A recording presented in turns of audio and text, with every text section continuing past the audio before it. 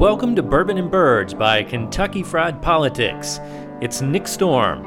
On Bourbon and Birds, we pour bourbon and discuss politics in Kentucky with lawmakers, lobbyists, consultants, and everyone in between, all in an effort to get down in the weeds and figure out the issues.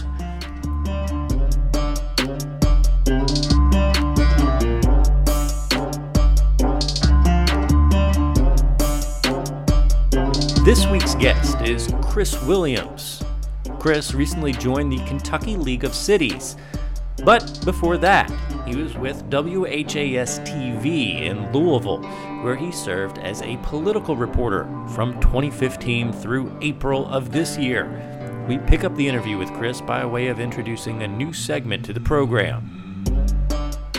I want to look backwards, though. You mentioned Matt Bevin, and we both have some interesting Matt Bevin stories. But one of the sort of featurey things I want to do on Kentucky Fried Politics is talk to. By the way, this is great. Well, I love your podcast. I love your blog, and I love watching these things. And it's not just because I knew you way back then, but I think what you're doing is different and it's fun. Yeah. Well, I appreciate it. Well, one of those fun things that I want to start doing is having these conversations with guys with a lot of experience covering Kentucky state politics, and ask you, what's your favorite or funniest or best Kentucky politics sort of behind the scenes moment or story from your time covering Kentucky politics? Well, two, and I'll start with the least headline making one first. Sure.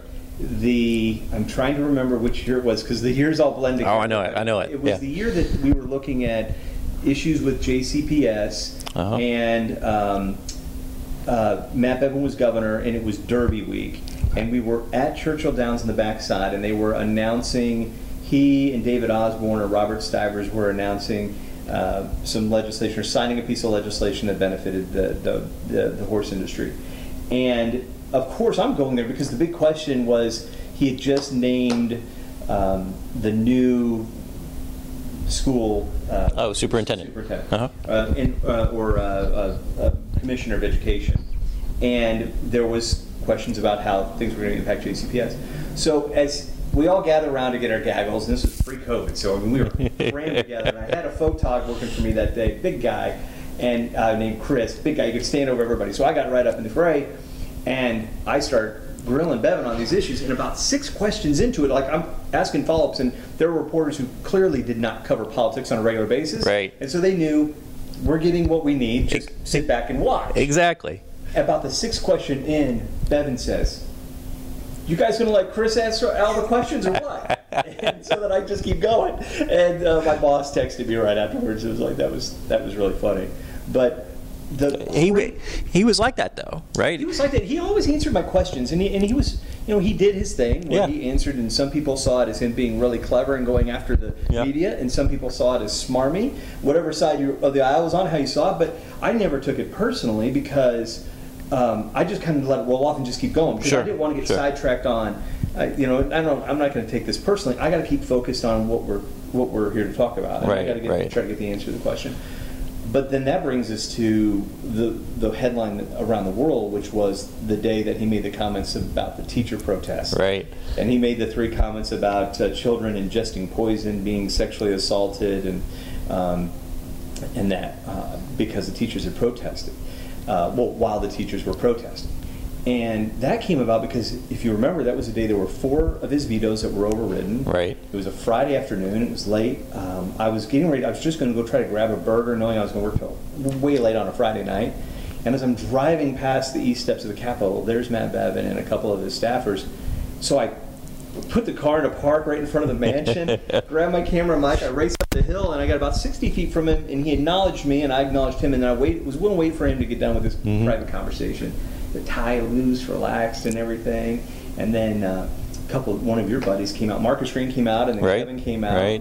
And they were like, "Are you going to talk to the governor?" I'm like, "Yeah, I'm not leaving."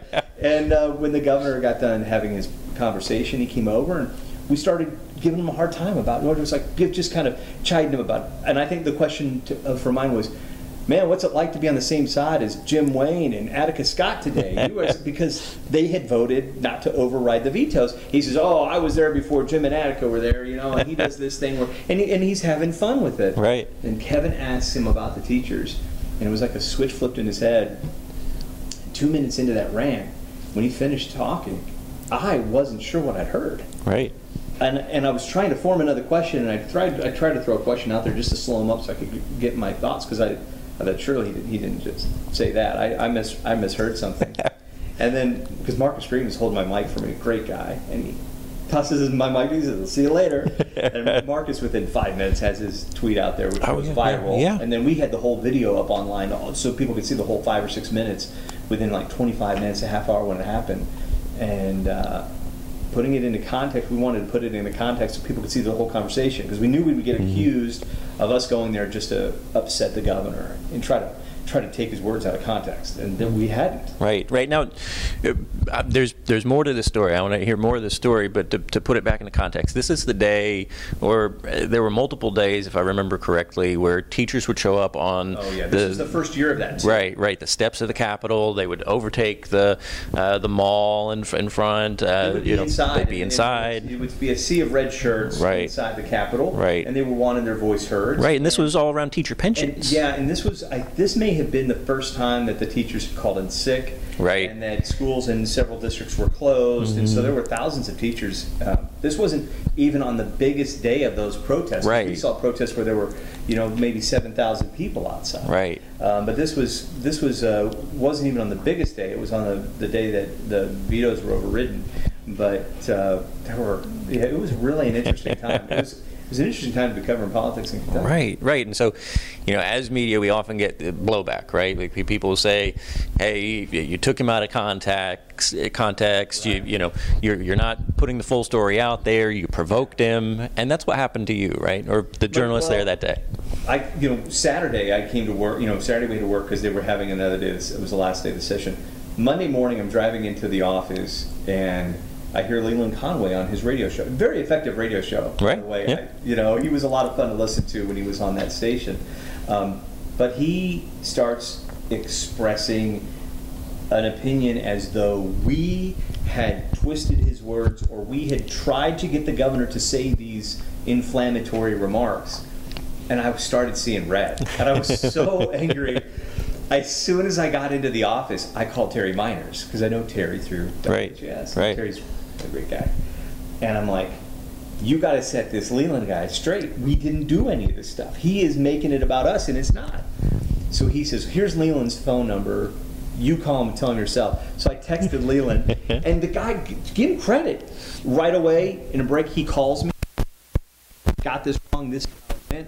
I just tweeted about it, and I tagged you in the tweets. Marcus Green was retweeting me because he backed up the story. I don't think he interrupted me for like 8 minutes as I told the story. So, Leland was a fair guy and was like, okay, let me hear the story. This is how it went down. And I said it had nothing to do with us trying to make him say something. It didn't. No. And you didn't have to do that with Bevin. No. You don't have to do that with Matt Bevin. Interview him, ask him questions, and if he talks to you, there'll be a headline there. Right. Well, we both covered politics in Kentucky for a long time, and I can't think of anybody in the scope of politicians I talked to that were like Matt Bevin, that had that sort of paper thin epidermis. I don't know if that's the case. Yeah. I don't know him personally to know that that's the case. But I think, a lot of us had said, he was Trump before Trump was Trump on how to deal with the media. Right. And so he had his playbook. And you saw when Donald Trump was running for president and was elected, you saw early on some of that strategy. And Matt Bevin was one of the first people who they would put out these video news releases on Facebook. Right. No one's going to ask questions at a news conference if you put it out. And now everybody does it. And then the pandemic also limited access to public officials, which killed me my last year doing it. But so I don't think that it's. I don't know if I would describe it that way, paper thin, and I don't think you should talk about Matt Bevin in the past tense. I'm not like you thinking that it's a governor's run. Yeah. I think I've never had a conversation with him personally where we've talked about his future. Yeah. But I think the guy is a present figure. He's not a past figure. Well, absolutely. I think you're right on that. And whether or not he ends up running for governor or Senate at some point in time, or something else. The guy's definitely not gone away. No. He hasn't gone away. Right now, he's running his son's race team. Right. I mean, you watch him on Twitter, and right. it's all about his son's budding NASCAR career. Yeah. Well, good for him. Good for him. There's plenty more political stories to talk about, but Chris, I'm gonna leave it there. Thank you so much for your time. Nick, I can't thank you enough for having me, and for those of you who watched this whole thing and found it at least interesting enough, thank you. But so proud of the career that you've created. Really, seriously. Well, thank you. It was 19 years ago, 19 years ago. You were a camera operator in a studio on a show that I anchored, and you were great then. You were a great guy, a hard worker, and you are now. And with this website you've got and everything, I can't wish you anything but success. Thank you so much. Thanks for listening to Bourbon and Birds by Kentucky Fried Politics. Make sure you're following all the Frankfurt gossip on KentuckyFried.com. Next week's guest will be Representative Adam Koenig.